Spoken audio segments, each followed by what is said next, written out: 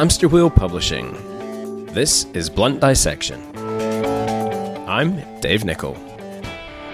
Welcome, folks, to episode 5 of Blunt Dissection. This is a monster episode I'm very excited to bring you. I had 2 awesome guests. Let me tell you about them. The first is Dr. Karen Bradley. Karen has been a vet for over 20 years and have been inspired by working alongside a group of very strong female leaders early in her career, as is now the solo owner of a successful ViVet practice in Vermont, USA. She's been super active within the realm of US veterinary politics as well, with numerous roles, and she currently sits in the board of directors for AVMA, that's the American Veterinary Medical Association. One of the things Karen observed during her career was that there are many women in veterinary medicine, but not very many women in leadership positions, and so she decided she should be doing something about that. And that something was setting about founding an organisation called the NFP Women's Veterinary Leadership Development Initiative. More on that in the podcast. My second guest is Dr. Kim Therrien. Kim graduated from the University of Montreal and has a somewhat different career path to normal, starting out as a Canadian customs officer before heading off to vet school. After graduation, Kim relocated to the US and began her career with Banfield and has worked there ever since, rapidly progressing and rising through the ranks to her current role, which is Vice President of Veterinary Quality for the Midwest region. And I can assure you that is a pretty big position, carrying a lot of responsibility, and she oversees care across over 150 hospitals. If that was not enough, Kim has been a board member of the Banfield Foundation since 2015 and this year became a board member of the Women's Veterinary Leadership Development Initiative. This was, I'm sure you have no surprise in hearing, an absolutely awesome conversation with 2 fabulous ladies, and we covered an awful lot of ground, including topics like women in leadership, fear, imposter syndrome, managing time as a business owner, and many, many other areas that affect us all in veterinary medicine. So sit back and enjoy my conversation with Karen and Kim. I hope you like it. It was an awesome podcast to make, and I think you're going to get a lot of amazing information out of it. Enjoy.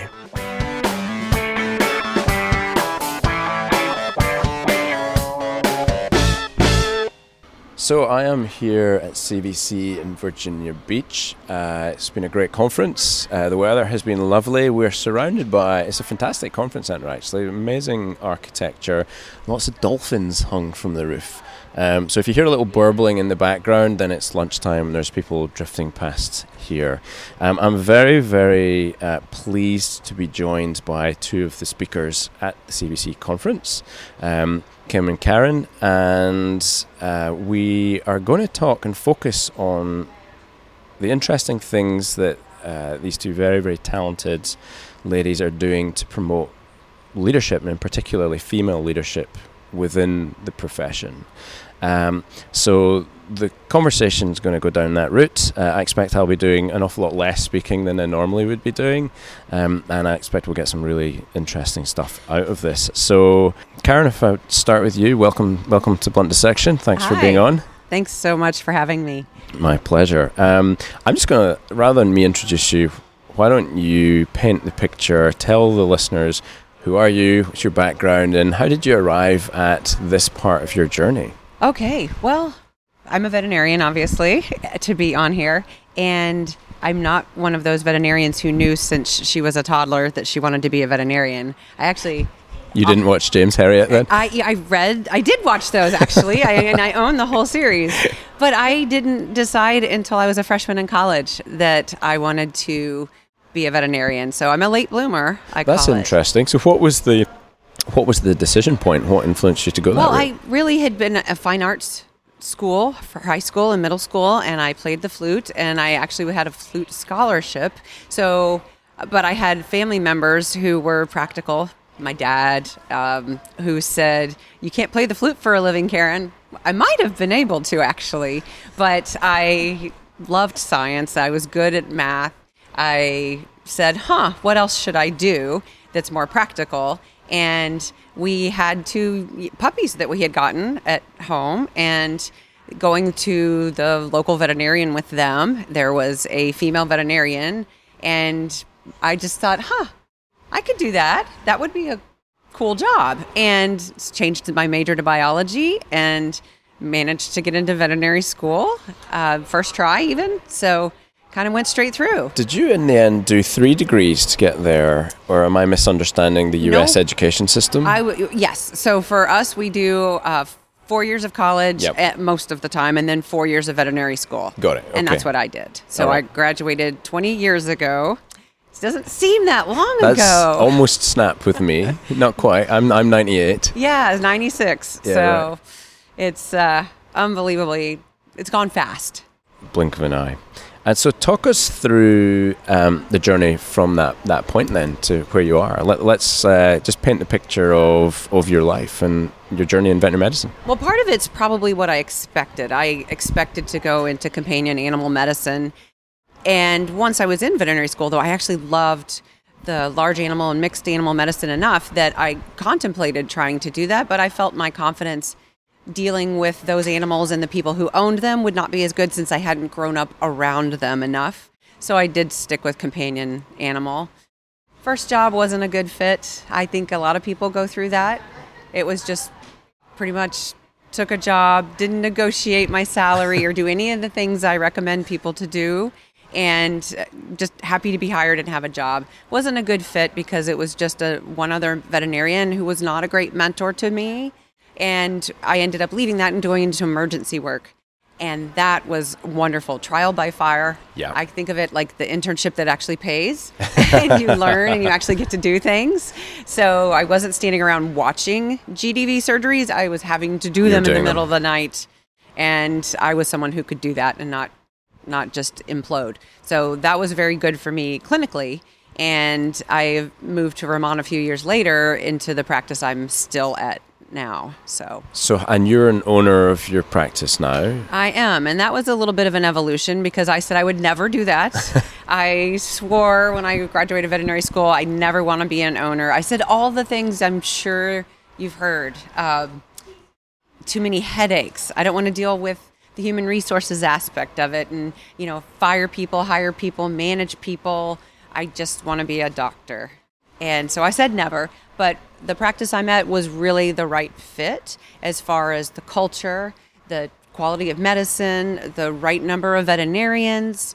We all valued having time away from work, travel, continuing education, and staying current. And so when the opportunity to buy into that practice and become a 1/3 partner came up, I'd already been nudged by my very astute financially father-in-law to, hey, why don't you own a practice? So I started thinking about it, looked into it further, and pretty much did like I've done a lot of things in life and just said okay and threw myself into it, and I've learned as I go. So true for so many of us, I think. Yes. The evolution of that, can you give a little more detail on the steps that happened on your journey and maybe a little more detail about the practice as well? Yeah, so the practice at that time was a 3 to 4 doctor, pretty much 3 FTE, full-time equivalent veterinary practice. And we had a 4th veterinarian we added within a year of that. But at that time, it went down from 2 owners to 1, and she did not want to practice alone. So my partner, Colleen, had always had the philosophy that she didn't want to be a solo owner, and she wanted partners and to be that collaborative. So she helped us. Rather than us go for outside financing, she wanted us to run the clinic with her as a team, the 3 of us. Lauren is the other partner. So she financed us, and we're an S corporation. So what we did was we just structured the ability. We knew we had the financial means to do it, that our dividend payment would be equal to our loan payment. So repaying the loan through dividend payment. Exactly. Is that right? So it benefited Colleen as well because she earned the interest off us. And it was easier for us too.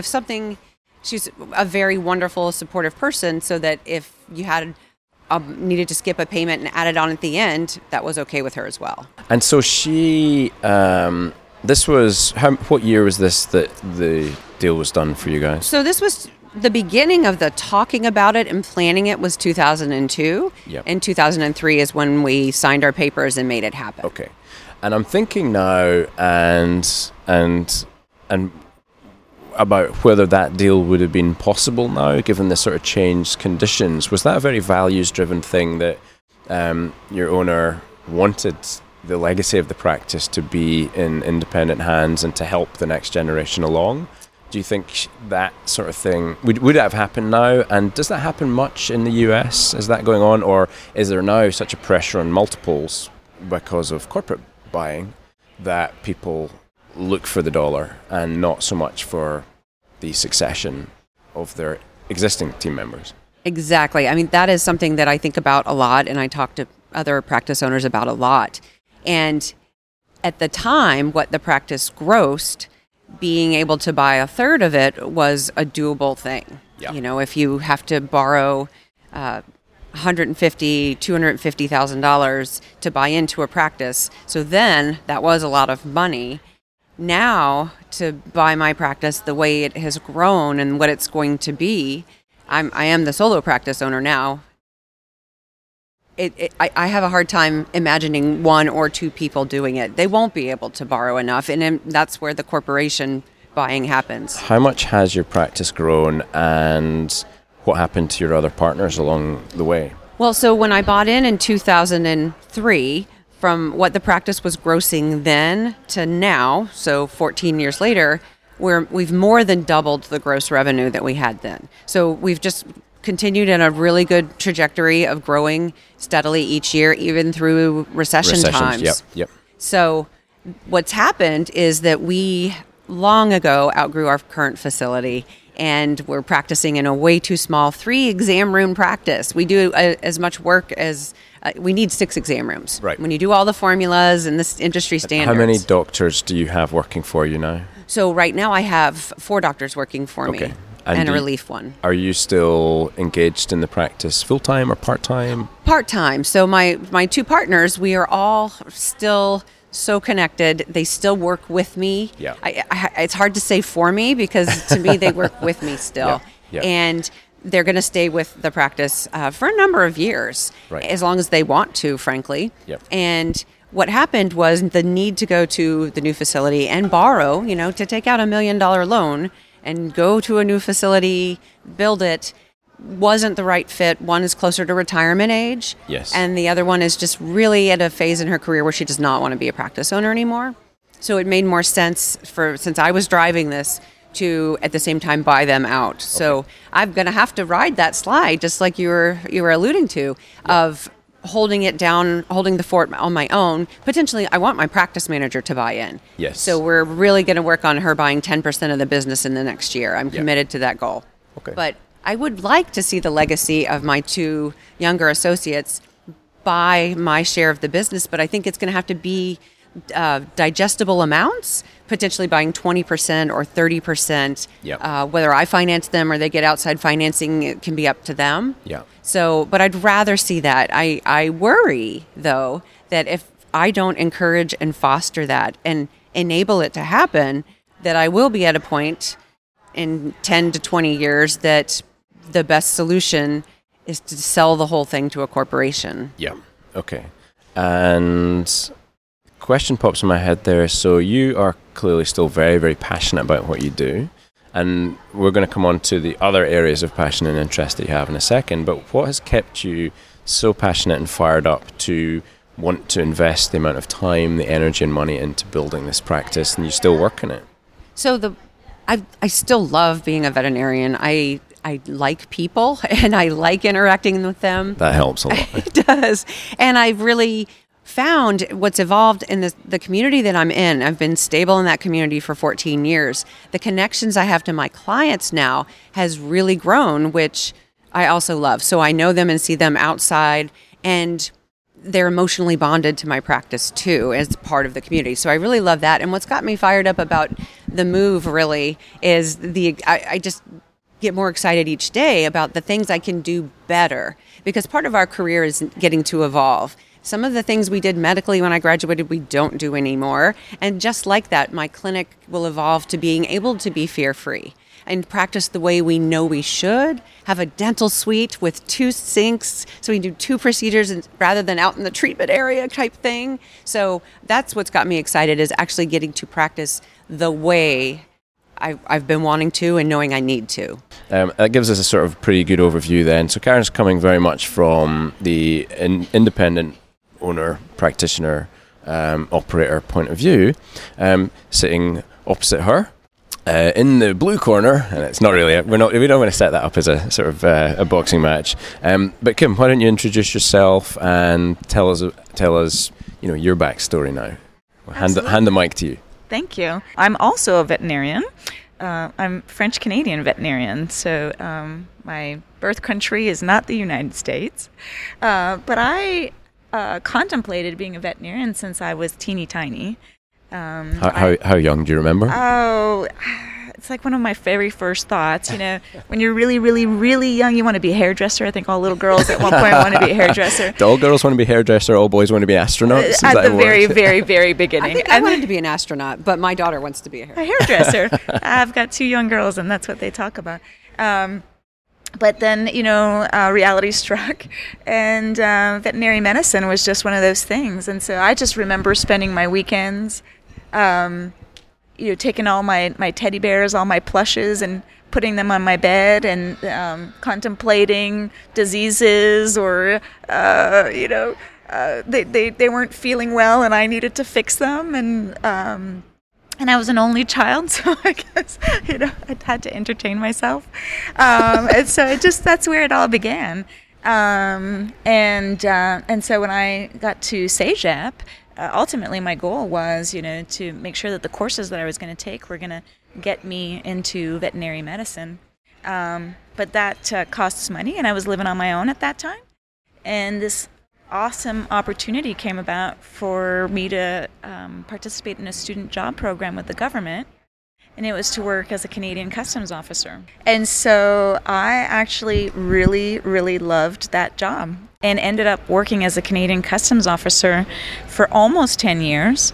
And it's what took me through CEGEP and my bachelor's degree and my master's degree and my doctorate's degree. And so, totally random, different career for 10 years before ever being a veterinarian. I think there's a lot of questions, like, I was tempted, you're probably bound by some Official Secrets Act not to talk about some of the things you saw there. Are there any interesting stories that you could share from that time? There's lots of interesting stories. I don't know if there's any that I can really share, but what I can tell you, though, is those 10 years of my career as a Canadian Customs officer really molded, I think, my ability to interact with clients. There was a lot of conflict management and a lot of conflict resolution that had to transpire in that role.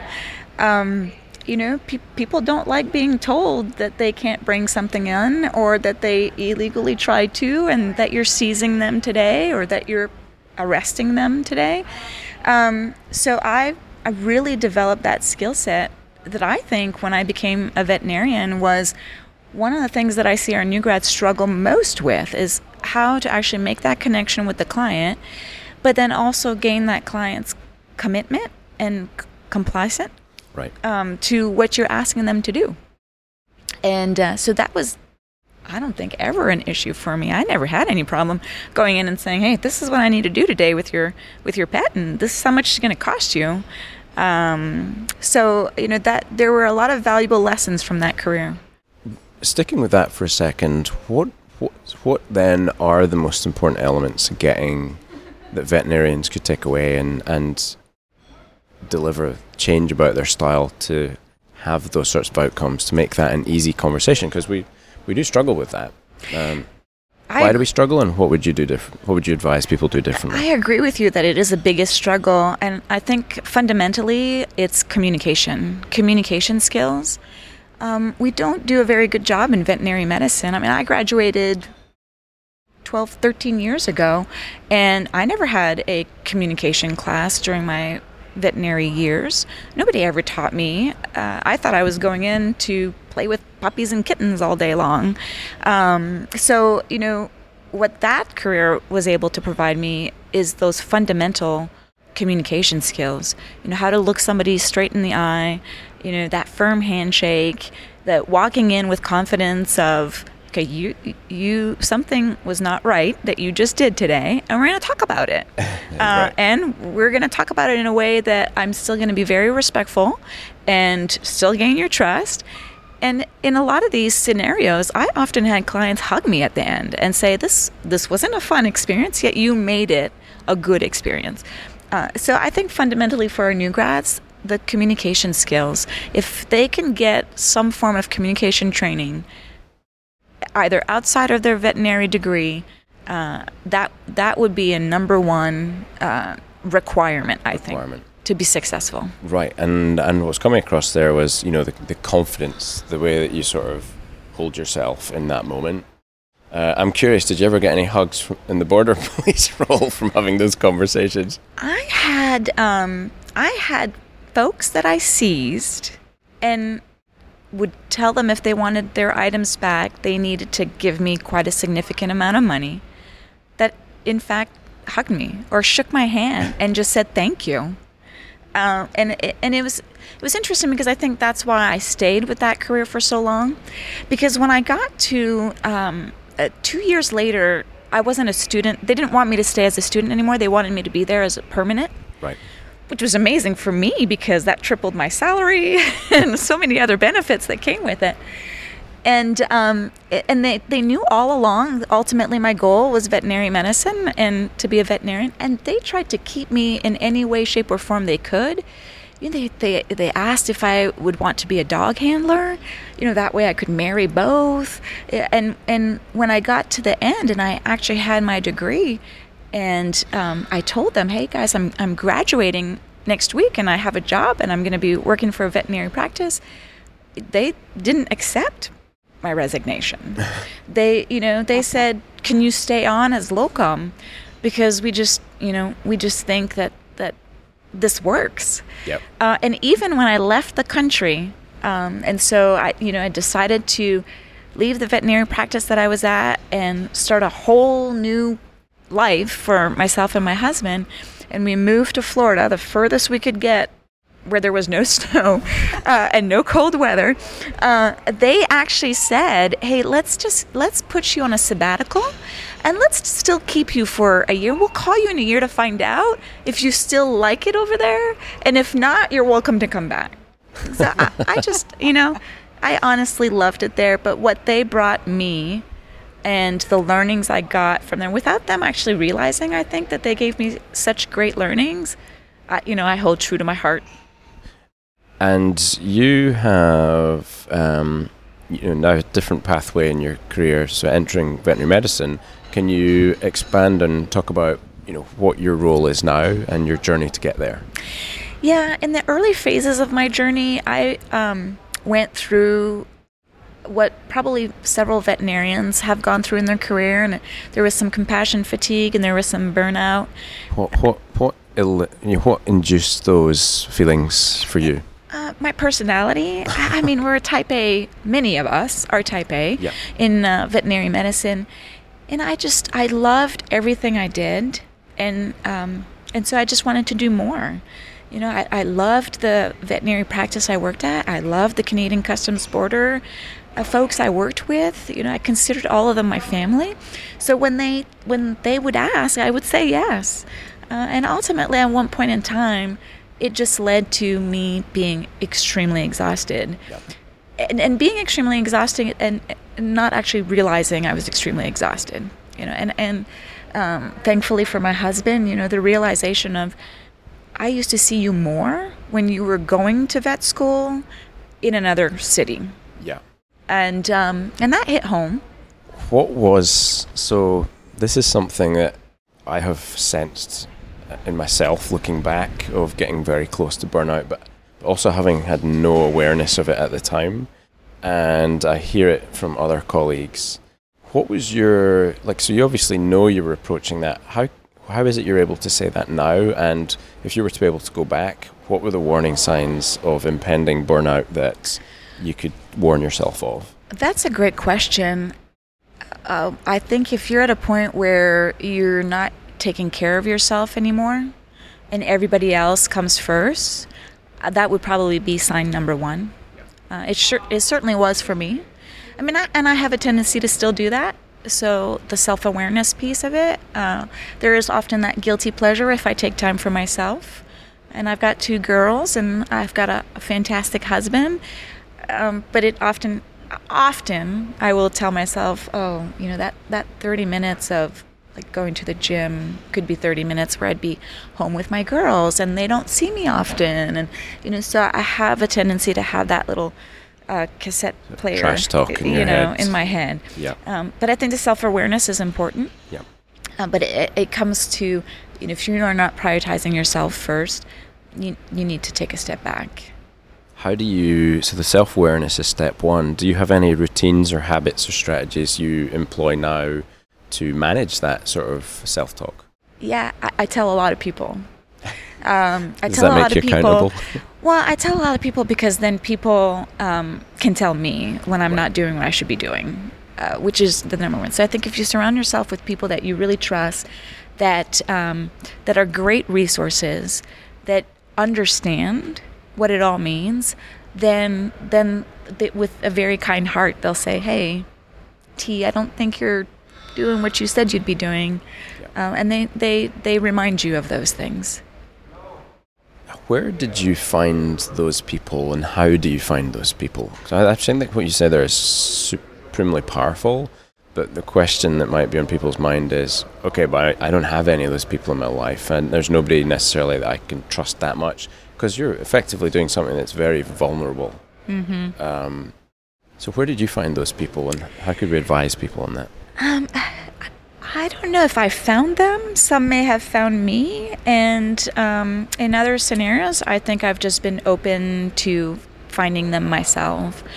When I started this journey where we moved to Florida, I started with Banfield, and the only reason I chose that hospital in particular was because of my interaction with the owner who interviewed me. I had several other interviews during that week that we were down here, and most which led to an offer. But he actually took me to lunch, and he shared a very, very personal story with me around cancer that he had faced, kind of came out of nowhere, wasn't expecting it, was in remission, and was just kind of sharing how precious life was. And I didn't know this guy. I mean, I had met him the night before for my interview, and was doing the following day was doing this in-person interview with him, or observation, working interview. And he takes me to lunch and he shares that story. So it was kind of like, I could really work for this guy. He has values very similar to mine. And I hadn't felt that with the other owners, the other folks that had interviewed me. So that's really the only reason why I chose to go work for Banfield. And it was so funny because we got on a plane and we flew back.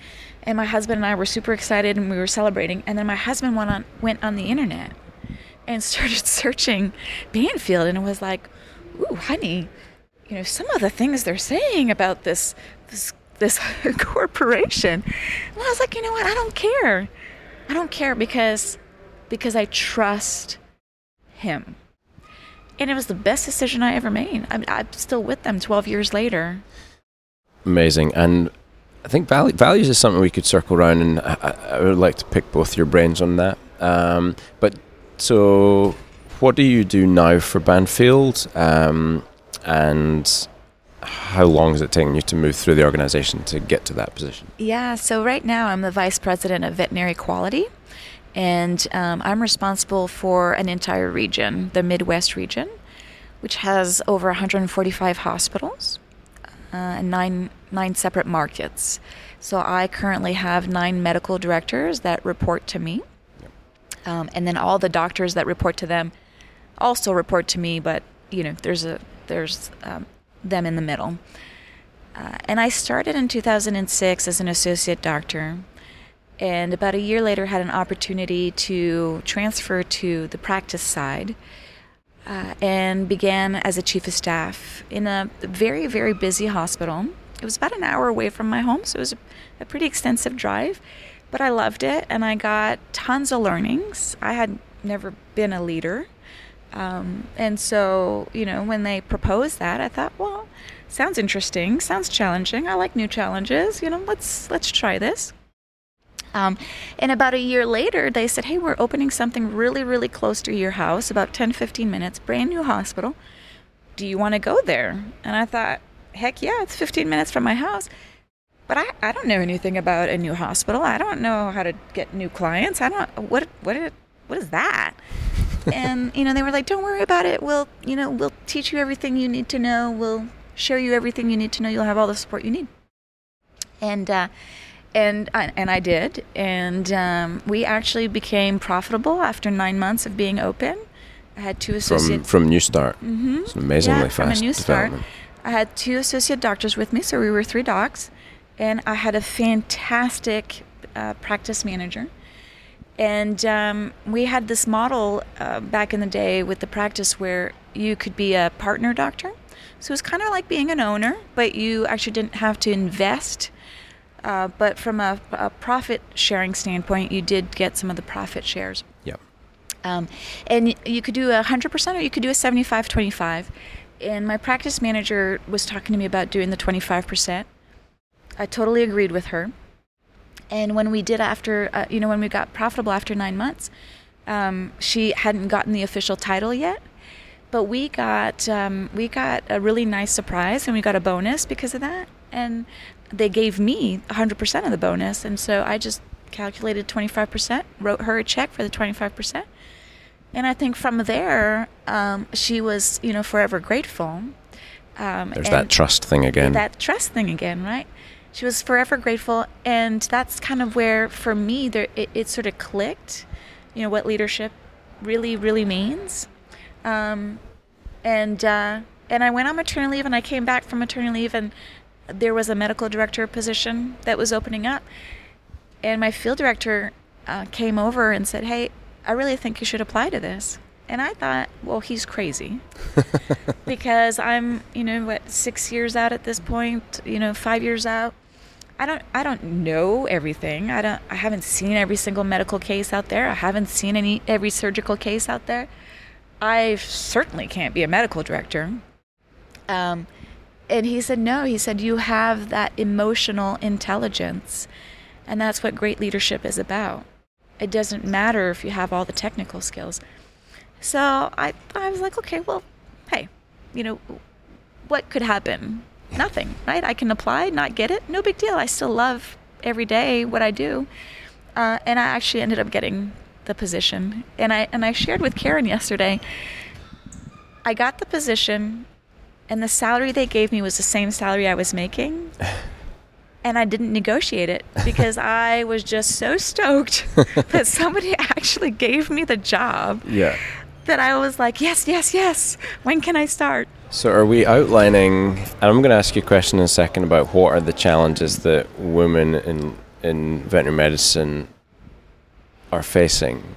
But the two that came across there were, imposter syndrome and not valuing yourself. Are they two things that are on the list that you've just ably demonstrated? Yeah, you're absolutely accurate. And it's what Karen and I and Sarah have had a chance to present on. Last year we presented on imposter syndrome. This year we actually presented on the wage gap and our inability to negotiate because we don't oftentimes know our worth. And the flip side of if you're on the side where the associate is negotiating with you, say you're the manager or you're the owner, we also wanted to talk about being fair, because with gender bias in those types of negotiations, they pop right in and you have no idea, but you will bristle potentially at a female associate requesting a salary raise and not as much for a male associate, because we have this. And that's as a female owner or a female manager, is that right, on the other side? Correct. Yeah. Yes.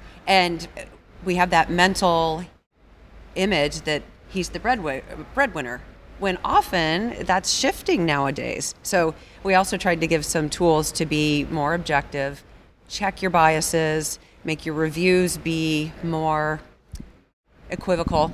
So can you populate out the list of the things that women face that are a struggle that you are observing and you've seen, and like what is that list? And let's narrow it down, because I'm sure we could talk forever and you guys have got important other stuff you've got to do.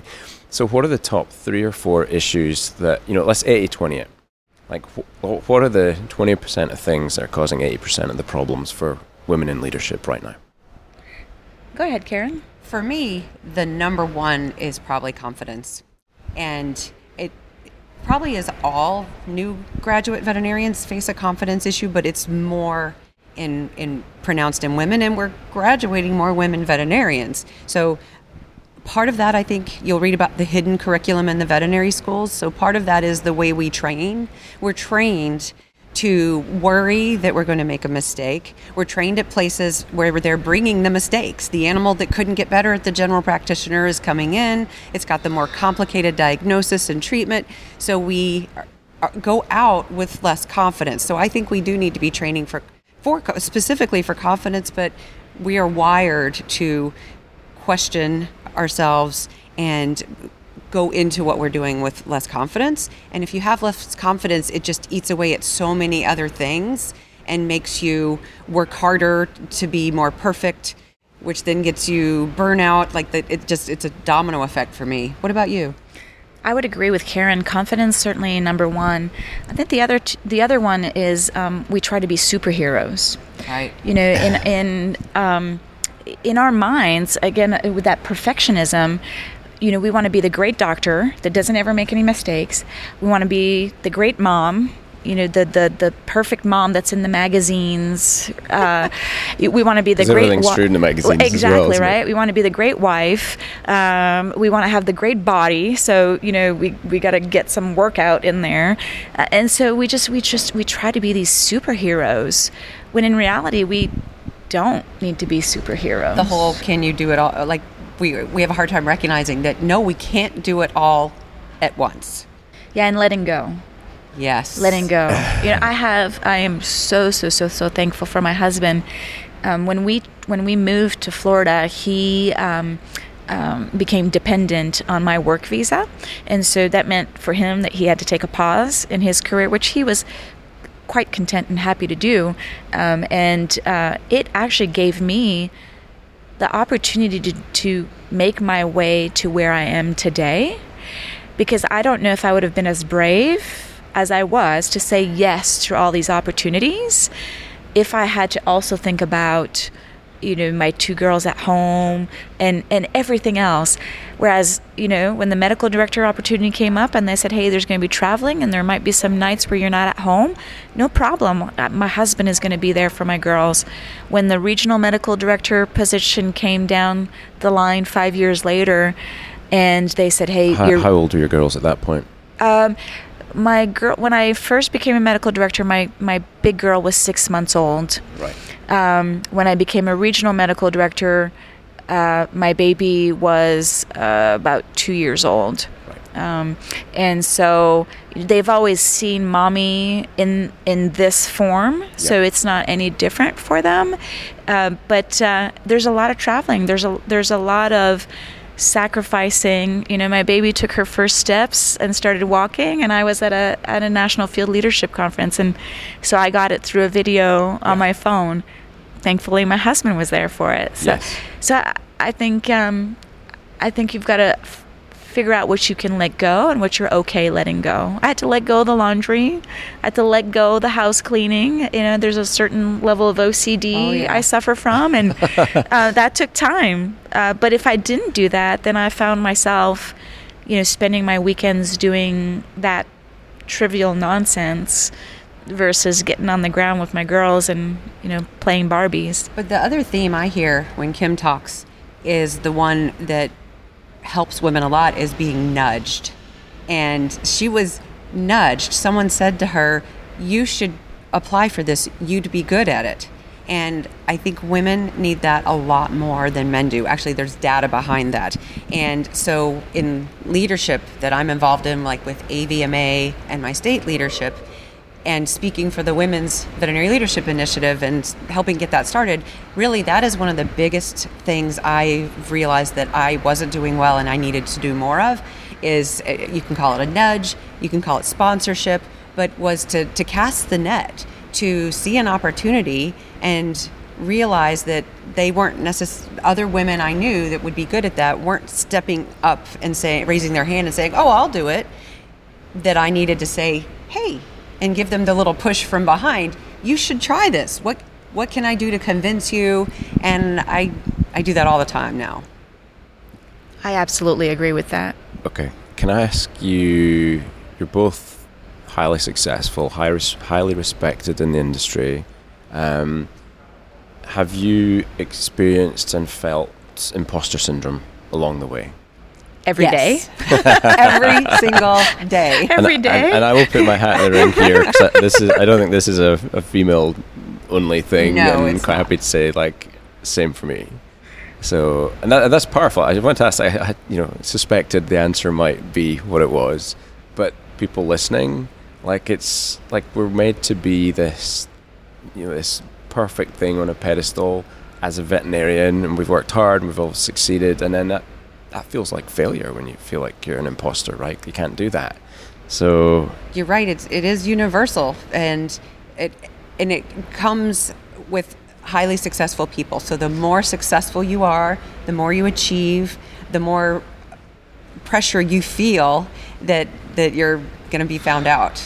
Find out, right. And if you're found out you're not good enough, and you find out nobody will love you, right? The end. It's all over. The end. Is imposter syndrome an essential part of the voyage of breaking through to something on the other side, or is it a byproduct? Is it a byproduct of that process of growth? You have to push yourself and challenge yourself to move beyond a comfort level. So you're always going to feel like, well, I can't do this job as you rattle around in the new big plant pot, right? Is it a natural part of that? Is it something that, rather than say it's a bad thing, should we be embracing it and dancing with it and saying, if you're not feeling this, there's something wrong there? Well, then there's actually an opposite of imposter syndrome, which is when you think you know a lot, but you don't know anything. Narcissistic. Yes, there's a name for it, Dunning-Kruger effect. I thought you were going to call it Donald Trump effect for a second there. But yeah, I think you're right. And I think once, what anyone listening can take home is the aha moment of, I'm not the only one that feels that way. And being able to look around and know that 90% of the people you're interacting with probably feel the same way, and owning it and saying, of course, I know so. The reason I know there's so much I don't know is because I know so much. The more you know you don't know. Right. And so, yes, owning it and knowing that others are as caught up, they're more caught up in themselves than thinking about you, and that they are also feeling the same way. It has definitely helped me, because I'll call people on it that I work with, like, nope, that's your imposter syndrome voice. What can we do? I'll catch myself and I'll say out loud, well, there I go. And so I think it's a fear strength at the end of the day, isn't it? It's fear. It's fear that you're going to get found out. What are the other things that are, if we go back to that 80-20 of things that are affecting progress of female leadership, what are the other things on that list? We've got imposter syndrome. We've got confidence. So I want to circle back to, you mentioned confidence, and the question I was going to ask you was, how do you build confidence? Like, if we have this hidden agenda that's it's hardwiring a lack of confidence into graduates, how do we go about fixing that? Like, what do you need to do to become confident? And from a veterinary school perspective, how do we stop that happening? But for people that have graduated that can relate to this, what can they practically do to build confidence now? Well, I think the first thing to do is to really surround yourself with folks that can be mentors. I think that mentorship piece, it held a lot for me in my career, and I'm sure for Karen as well. The know your worth piece, and sometimes you don't know it until somebody tells you, and that's usually a great mentor. And then the next thing is, to build from that, we have to constantly look at ourselves from a growth and development. It doesn't stop once you get your veterinary degree. And so find the type of conferences, type of lectures where you can learn some of that skill set around how do I project myself as more confident. What are some tips? What are some tricks? What does good leadership look like, so that you can then help yourself along as well with the support of those mentors. And I think with the veterinary education, what we can do is incorporate a little bit more of the one-on-one communication skills, the exam room, sit down and talk, how to listen. We teach our veterinarians how to take a history, but we don't get really specific and talk about open-ended questions. Right. Listening, repeating what the client said to you. So those things later. And the other thing we can do to help people who've already graduated, I think, is, especially if we're in the position of being their manager or the owner of the practice that they're working in, is to remember to tell them what they did right. Because, and for yourself, instead of at night replaying the day and focusing on the things that didn't go well, the case that you couldn't figure out, try to remind yourself of the 3 things that went well, and you can reframe into a more positive, confident way that mindset. Choose to live in a beautiful state, not in a suffering state, is the way I've heard it described. From sort of Indian Buddhist sort of background point of view. Like, we put ourselves through so much self-induced suffering. Yes. And as perfectionists, we just flog ourselves over those little details. And I had one conversation over lunch here where, no names, but somebody was flogging themselves over a relatively minor detail and said, well, what's good? What can you take out of that was good, though? And then initially there was like, oh, what do you mean? And then it became, well, it's grudgingly almost, well, I suppose I learned that I can do this differently and I need to fix that problem, and so it doesn't happen again, and blah. And like, oh, you got something good out of it then, right? Yeah, I think there's a lot of value in, one, finding out what your strengths are, and if you don't know, asking, or even doing some of the strength tests that are out there. Strength Finder is a great resource. Do you have any specific ones?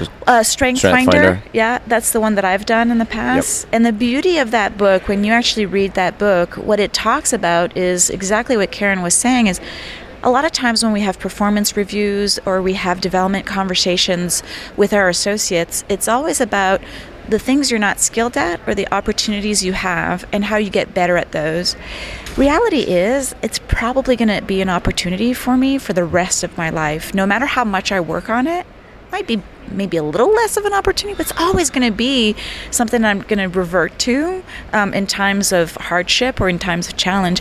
And instead, why not look at what are your strengths? Right. And from that approach, really continue to use those strengths to power through and surround yourself with folks that have different strengths that might be for you some of your opportunities, and really excel at that piece. And so that book to me was really eye-opening, because we do development conversations at our practice, and we do performance reviews, and we do development plans. And it was always looked at from the approach of what are the opportunities. Yeah. And now, when I did this 3 years ago, I've turned those conversations around to where, hey, let's look maybe you do have opportunities that could be career stallers for you. So perhaps we do need to look at those. But let's also look at what are some of your strengths, and is there a way for us to use that strength even more for you, and then connect you with somebody that might be able to balance out that opportunity that you have because it's a strength of theirs. And you have a lot more mobility, I guess, within the Banfield structure that you have to be able to pair people up and match people and move them around. Is that a program that you actively are deploying and something you've pursued? Yeah, everybody in our practice has a development plan in place. It's one of those Mars standards, gold standards, and I think it's absolutely phenomenal. And you asked Karen earlier about her passion and why she keeps doing what she does. To me, what my passion has become has been the development aspect, how I can take any associate, and certainly 90% of our associates are women, so that's great, because we need more women leaders in the profession. But it's being able to really hone in to what are your career aspirations, what do you want to become when you grow up, and how can I get you there? And then for me, they're my clients now. So the clients that you speak to that bring in pets every day, my clients are the people I serve every day. And it's such a beautiful thing to see them grow in their career, take on leadership positions, become medical directors. Even if they leave the practice and they go and open their own private practice, just seeing how they have molded into something extraordinary is the reason why I continue to do what I do and why I get up every day. I think there's nothing better than seeing somebody you've mentored blossom and bloom into something that they once upon a time maybe didn't even believe they could be. And how it betters the profession. Yeah. It's not just for Banfield, but it's how it betters the profession. Because of Karen, I now have the opportunity to be a board member of the WVLDI, the Women Veterinary Leadership Development Initiative. And so again, more opportunity throughout the profession to just help build upon some of that leadership skill set, because it is missing in our practice, and we just have to get these resources out there. I want to pick up on the leadership, because that's one of these nebulous terms that certainly I struggled to get clarity on what that actually meant. Despite having read umpteen books, it was really a practice of almost getting it wrong for a long while and working out, well, that's not working. That's not working for them, that's not working for me, and found it hard to gain clarity. And that's something that I've worked hard on to try and establish some clarity. So I'm curious as to I'm not really looking for a definition of leadership, but more the activities of a leader. What things should we be focusing on as leaders that are important, that we, our toolkit that we are utilizing every day and deploying in practice? I also struggle to define it too, and particularly I think the first time someone called me a leader, I was looking around like, who are you, Your imposter syndrome kicked in. Yes, exactly. Me, I'm a leader. And for me, it's being willing to take risks and do something that's out of your comfort zone in leadership. When I say leadership roles, in volunteering, a lot of the times, what I think of leader opportunities are volunteer. Whether it's on my local school board, saying, okay, yes, I'm going to run, and getting on the local school board, which I recently did. So in your community, stepping up to those, and then you are in a leadership position, you realize that if you're on the school board, you are making decisions with others that are going to impact a lot of people. Yeah.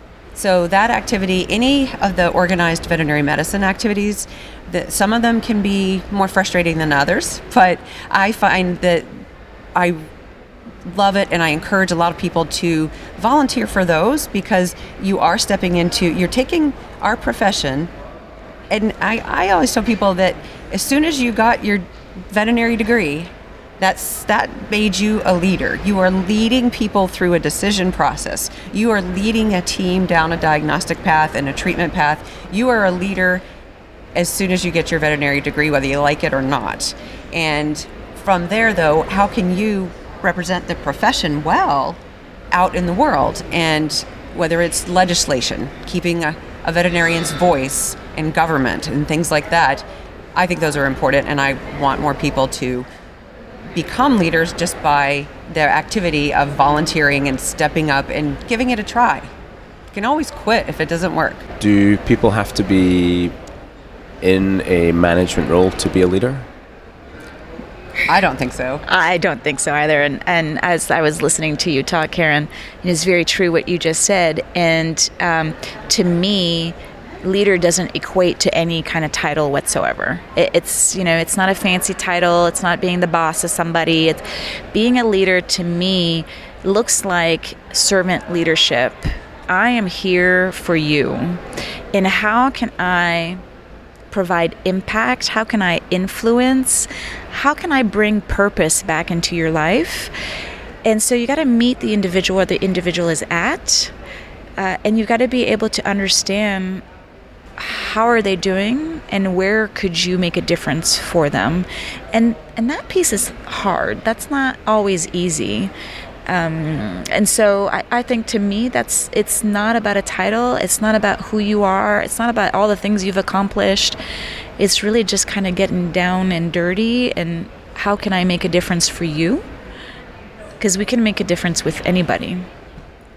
Are there specific strategies or tactics as leaders that you employ each day that you found very valuable to you? For me, I've always I've read a lot about the different styles of leadership, types of leadership. So when you talk about servant leadership, there's that understanding where the individual is at in their growth. Are they in the beginnings where they need you to be a little more directive with them, or are they in a very comfortable zone where you need to be more hands-off, because if you're more direct with them, you're going to disengage them. So there's tools of that nature that I think are good for anybody that wants to understand leadership more. Are there any particular books or resources that you've encountered that have helped you? I've read a million books. The ones that stick to me, Start with the Why from Simon Sinek has been a huge influencer. Great book, yeah. Influencer actually has been a really, really good book just to help with how to motivate teams. Yeah. And then there's, Crucial Accountability. There's so many out there that you can really uncover ways to modify your leadership to be able to have an impact. Karen, any books that jump out of your mind that have been helpful for your development?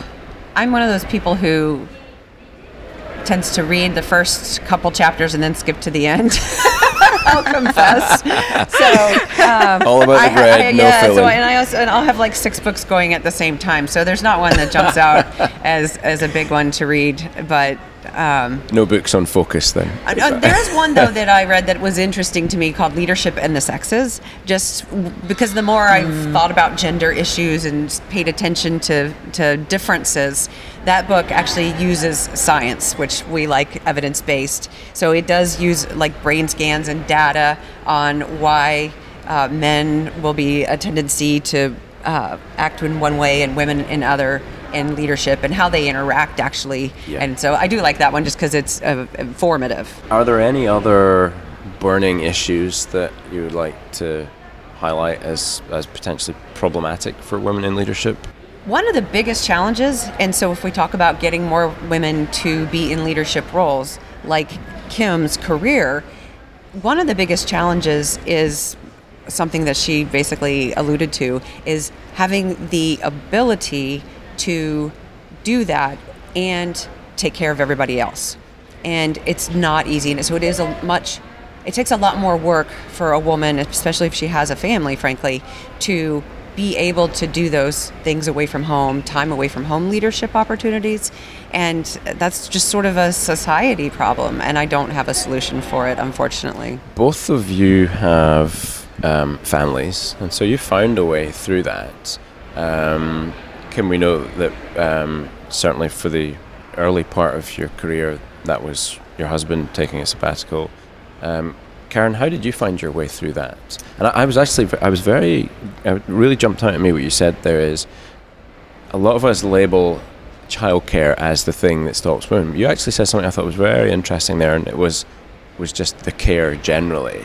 Right. The role of care generally. Which and maybe that's my being a man, hadn't really considered it like that, but that's a fascinating insight. I think so too, because I think women that don't have children also have this issue, because they potentially, if they're in a relationship, they're taking care of that person. They're taking care of coworkers or friends in ways, emotional support, doing things for them, and then throw in there a sick parent or an elderly parent that you have to take care of. So there's just so many barriers roadblocks that we can put right up and that we have to go through. And so I think it's the taking care of everyone else that gets in our way. And if we acknowledge that we need to part that and partition it, I guess. Yeah. And it's hard to do. I don't think I navigate it gracefully. I do have a wonderful husband who is home taking care of our 2 children when I'm here at a conference, but it's not But always he easy. He works. Has his own Yes, role. he's gone. Through our time together, he's gone back to school. He's worked, and we've had the kids and just And so juggle. You found a way to make that happen. Was it easier because you were a business owner in having that flexibility in a way that as an associate veterinarian, it's a little harder because you don't have the control to an extent? I definitely am more able to do the travel, the volunteer type things because I'm an owner. Yeah. So I can be one of the decision makers to say, this is when I'm going to work and this is when I'm not. So there's more autonomy and more ability to say this is a priority, and it's why I'm going to be away from work or not at the practice as a veterinarian for those times. So yes, it is definitely easier. I wanted to change tack ever so slightly, very subtly, and just ask you one question and then a follow-up question. What drives the gender bias that we see in veterinary medicine in your experience or in your knowledge? And a sort of a part two-ish is, so I wonder if there's, we like to blame, and when I say we, I mean practice owners, the majority of which are male, find it easy to blame that gender bias for the reason that it's hard to hire associates because not all, but many women are going to have babies. That's going to cut their career short. I find that a challenging thing to say, simply because I think it's very easy to point the finger, blame out, and that's a blame. It's the same way as blaming the colleges for, having a poor intake policy and they're too smart and not sharp enough in their EQ. And it's the same as saying, oh, well, millennials just don't want to work as hard as we did back in the day. I don't like that because that's finger pointing out, and I have the suspicion that the problem lies with the leadership and the jarring contrast between male and female leadership styles or interactive styles that we're not addressing very well might be the greater problem and the reason for our churn rate. The first question is, what causes the gender bias? And the second thing is, how much do you feel is the shortage of experienced vets and technicians, nurses, is due to that gender bias, and how much is it due to other factors? I was listening to what Karen was saying earlier about how being a practice owner has given her additional opportunities. And in all honesty, I think it goes back to knowing your worth and knowing what kind of difference or what kind of impact you can make in the profession or in the lives of the folks that you would serve. So I think we just have to be a little more riskier. I think we have to break through those barriers. As life went on, my husband certainly works now, and we had to look at it from the perspective of, okay, here's what I do and here's what it looks like. What do you want to do and what will that look like? And now let's break through the barriers to make sure we can both do things that make us happy. And oftentimes I think women, I believe women are the ones that are causing this bias. Right. Because I think we're the ones that reinforce it, because not once has my husband ever said, no, you need to stay at home. You're a mom. No, you've got kids. He's the one that's actually pushed me towards, hey, if that's what you want to do, if that's what you're passionate about, if that's what you love, then we're all in together. So I think oftentimes women internalize it and they cause the bias and reinforce the bias because they will say, no, I can't do this because I have to care for my children. And so what I would like to see more and more of is practice owners, leaders in corporate medicine, helping women actually think outside of the box and break through those barriers and say, okay, what would it look like for me to be able to do this? Let's do a little root cause analysis and let's figure out a way. And so do the practice owners have to have a different approach? Do we as corporate medicine have to have a different approach where we actually encourage it and we encourage ways to think outside of the box so that so we can change that recording that's out there? And so women can start saying, yes, I can, instead of no, I can't. Right. And some of the gender bias that I see is, gender biases are just our shortcuts, and where we just automatically, our brain has a connection to thinking of, say, a female veterinarian or a female staff member should be warm and fuzzy and softer spoken and say please, thank you, instead of just being direct. And we had a skit thing we did yesterday where it's apologizing. We're always apologizing. Oh, I'm sorry. Someone bumps into you and you say, I'm sorry to them. So that's also a very British thing. And Canadian. So with those biases, so we make an assumption. So I have people, and I do it myself. So catching myself now that I'm aware, back to when I was talking about nudging or thinking of someone in an opportunity, oh, but she just had a baby. Mm-hmm. That does not mean she might not want to do it. Right. Same thing with practice ownership. I have veterinarians tell me none of their associates want to buy their practice, and I say, well, have you asked? Well, they haven't exactly asked. They've assumed that, well, this one's a young mom, this one's this way. Even the ones who don't have kids can get the mommy penalty. So it's those things and recognizing them that we are doing them and catch ourselves and stop it, frankly. Yeah, because every time we do it, we reinforce the bias versus actually getting rid of the bias. It's amazing hearing you talk about how focused you are on what you want and then finding a way to make that happen, whereas a lot of people are focused on what they don't want. Yeah. And that's a very veterinary problem, isn't it? Because we're problem solvers, so we always focus on the away from thing. Mm-hmm. But what's coming across in this conversation is both of you have been very focused on what I do want, and making that happen, and then found that way, had that will to make that happen. So you guys are doing a lot of speaking and presenting at the shows, which is awesome. And I'm guessing your sessions, I'm not guessing because I've seen them being styled out and very interactive and engaging. What are the common questions that you're getting asked? What's the audience reaction to those, and what are the questions you're getting asked that are really hitting home? A lot of when we talk about the biases or things that women veterinarians particularly are dealing with at work, a lot of the questions and then the afterwards questions tend to revolve around people wanting to talk through how they can make something at work better, often with how the women employees are treating each other.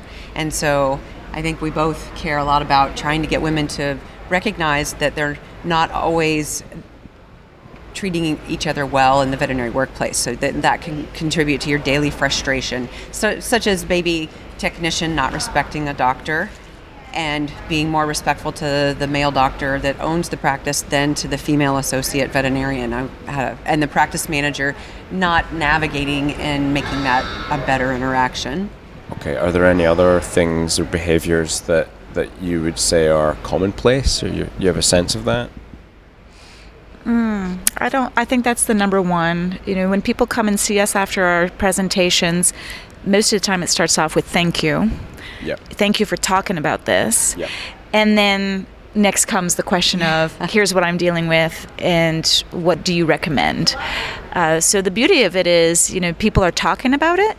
The not so beautiful thing about it is it's still happening quite a bit. So how do we influence even more? Okay. And what's the answer to that question? They just got to keep coming. They got to keep coming to some of these CVCs. They got to keep coming to see Karen, Sarah, and I. And then, you know, we were joking last year after our CVC. We did the 3 CVCs last year, and after our last one, we were saying, you know, we need to start going outside the United States. We need to start sharing our message everywhere. And quite honestly, I think that's the more we talk about it, the more people are open to talking about it. Don't feel isolated. Don't feel like they're the only ones.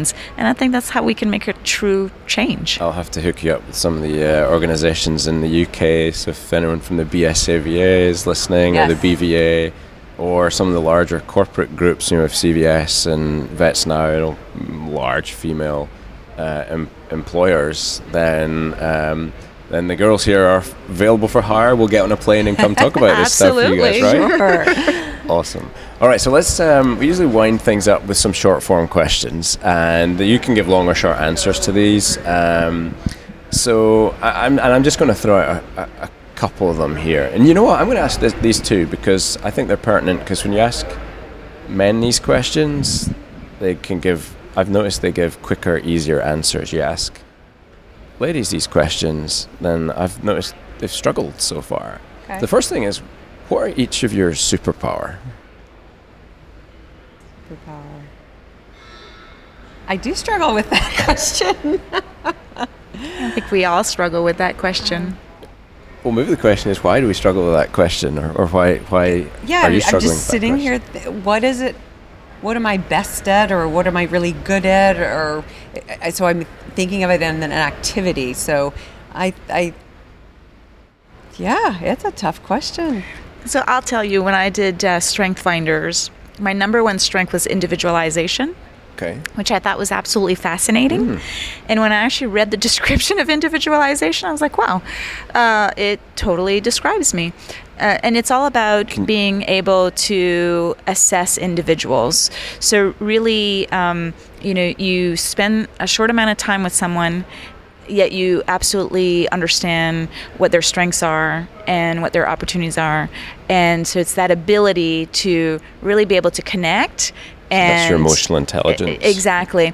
So I over the years, I've kind of continued to foster that more and more because, hey, it's a strength. So might as well. And it seems to be working for you. Right. So I would say that that's the piece that I think if you asked folks, what is my superpower? They'd say she can really understand you and know you and figure you out at times when you don't know yourself. Yeah, right. Okay. I think the only superpower I could come up with is sort of joking, but is swearing. I'm very good at swearing. Very good at it. Karen's speaking to me and my swear box that is stuffed full of dollars at this point, which I'm very grateful for everyone that's put some money in there. It's not all just me swearing. You will cause me no offense in that being your answer, that's for sure. What's your kryptonite? What do you suck at? Confrontation. I have a hard. There's the veterinary thing. And I got that answer so much faster.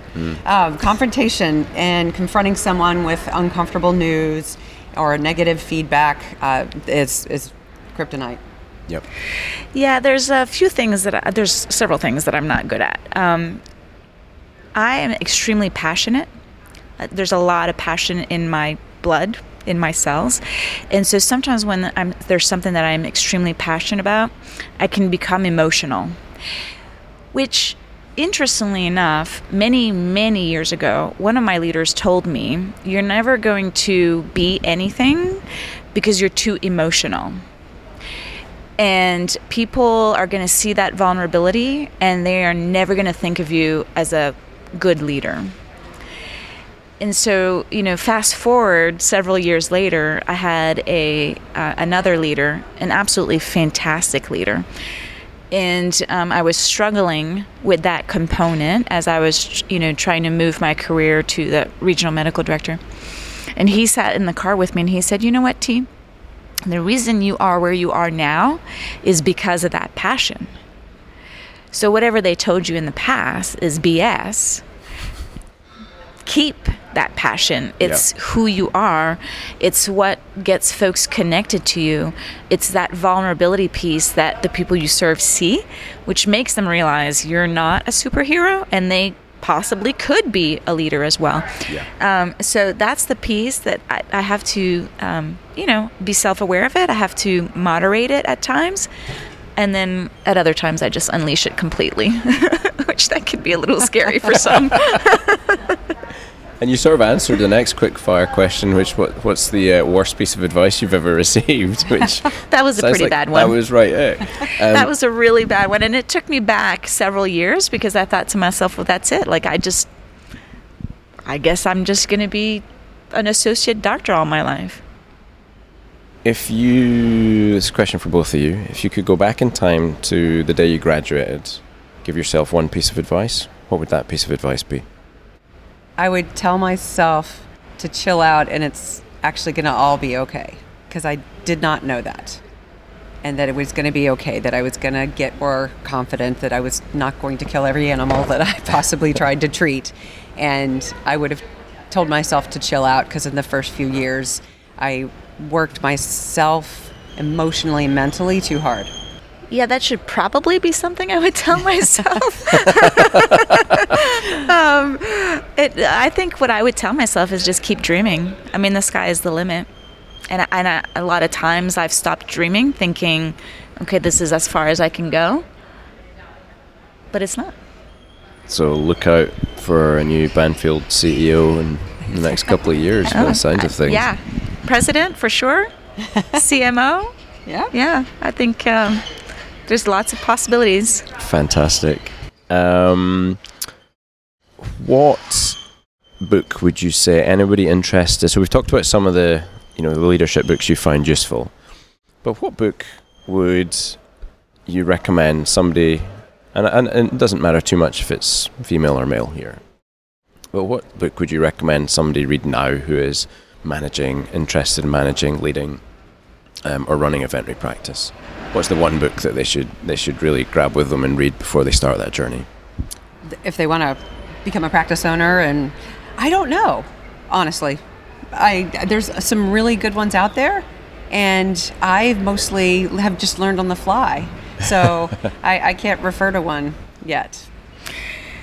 I don't know if I have one in particular. I think there are a multitude, and I think it goes back to what are you really good at, and where do you maybe have some opportunities. Because if you're really good at Crucial Conversations, then Crucial Conversations is not the book for you. Right. But if you're not good at that, you're gonna need that book.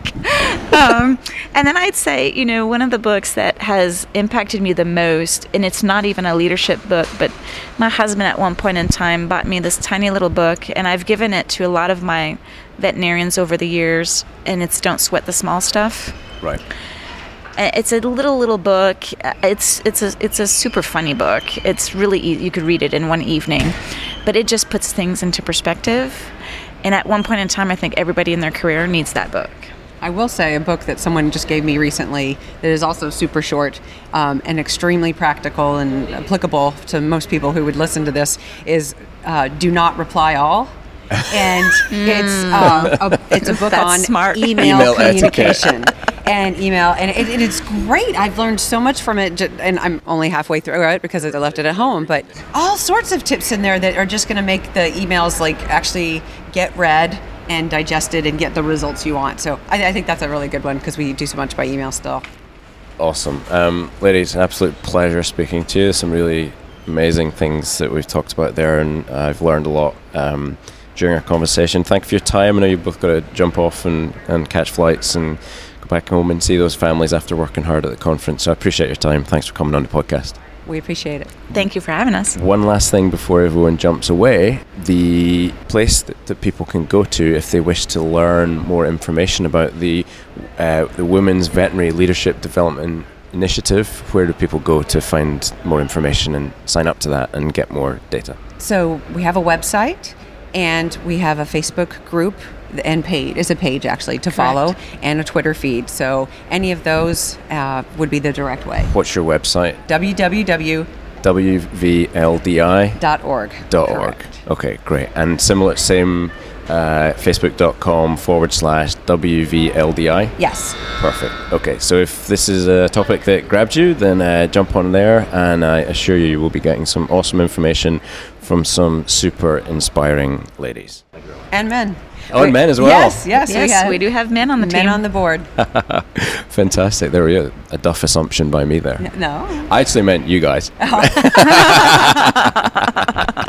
Well, here we are giving credit to everyone else. There you go. Work in progress. Yes. All right. Thanks very much for being on. Thank you. Thank you.